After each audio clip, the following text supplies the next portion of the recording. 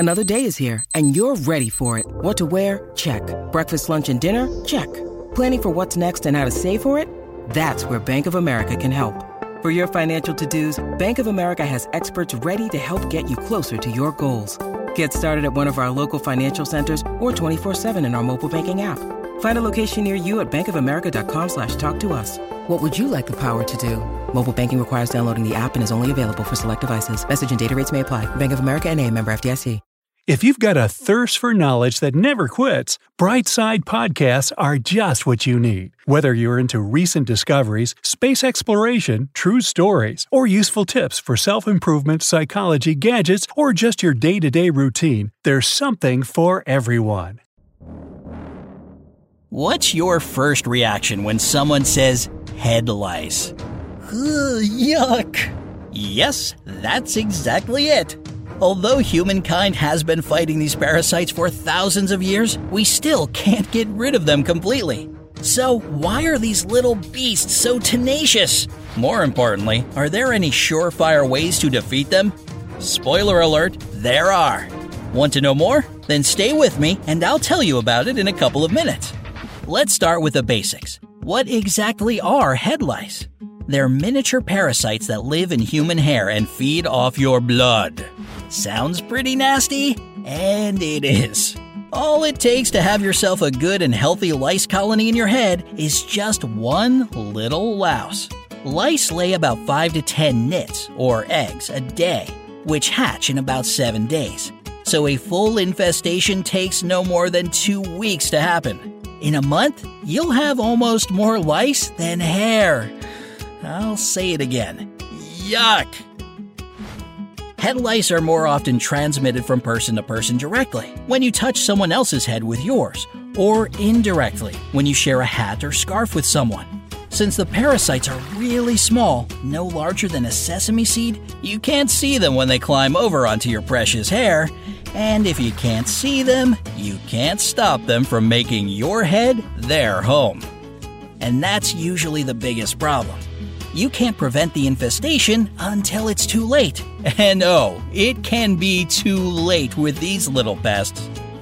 Head lice are incredibly hard to get rid of, and that's mostly due to their tenacity and size. I've already told you about the latter, so let's talk about tenacity. It all starts with a nit that's simply too small and clingy to be seen and disposed of. The parent louse lays it right at the root of the hair. If it manages to stay in place for 7 days, it hatches, bringing about a baby louse or nymph.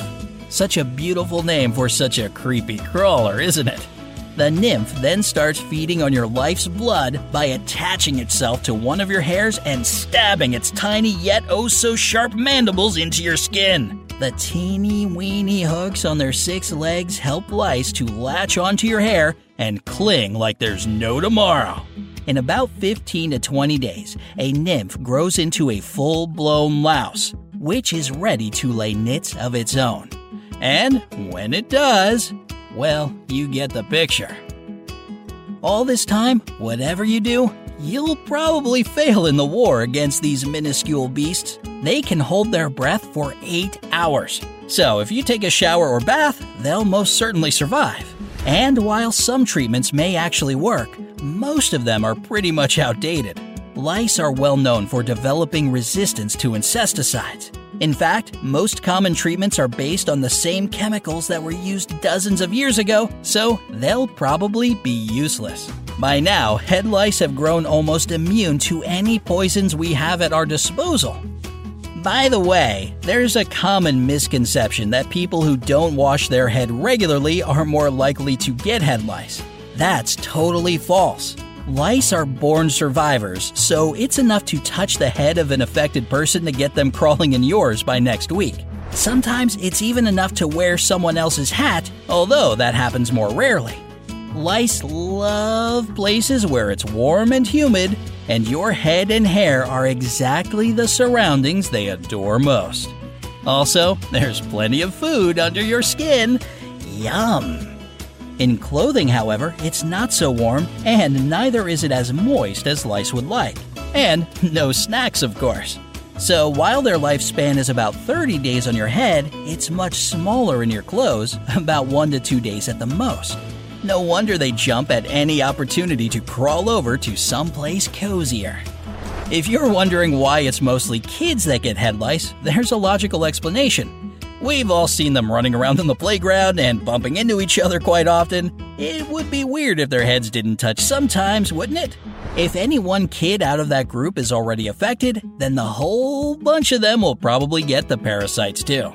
And you can't do anything about it other than to prohibit your kid from playing with others. You can't be that cruel, can you? So, what's the best way to deal with the pesky pests? Of course, you can always shave your head and be done with it, but not everyone is bold enough for that bald style. And since poisoning them is no longer an option, it pays to resort to methods that use mechanical exposure. That is, you either block their breathing holes or just pick them out of your hair.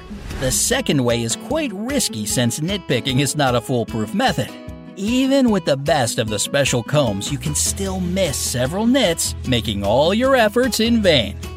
If even one nit survives your onslaught, it will eventually grow into a full-fledged louse that will lay more nits, and it will start all over again. Ugh. The most effective treatments are those that simply suffocate the lice. There are different sprays, creams, and shampoos out there that block lice's airways, preventing them from breathing. As I mentioned earlier, they can hold their breath for about 8 hours. So, give them this time at the very least and don't wash off the treatment. I know it can be hard, but you're better off without the little bloodsuckers on your head, aren't you? Still, it's not quite enough to dispose of the lice on your head to forget about this problem. You'll also need to take some additional precautions so as not to suffer from a repeat attack. First of all, avoid sharing hats, scarves, or other accessories that can touch your head or hair. Lice are very clingy indeed, and they can climb over to you in a matter of seconds, spoiling your life for weeks in return. Second, if you or a member of your family has been affected, treat the entire family. You can't know for sure whether you've touched each other's heads, so it's best to stay on the safe side. Third, put the potentially affected clothes, towels, and linens into airtight bags and let them lie there for at least 2 full days. Then, to stay safe again, wash them all in hot water. If some lice manage to survive the lack of oxygen, they'll surely be knocked off in the washing machine for good.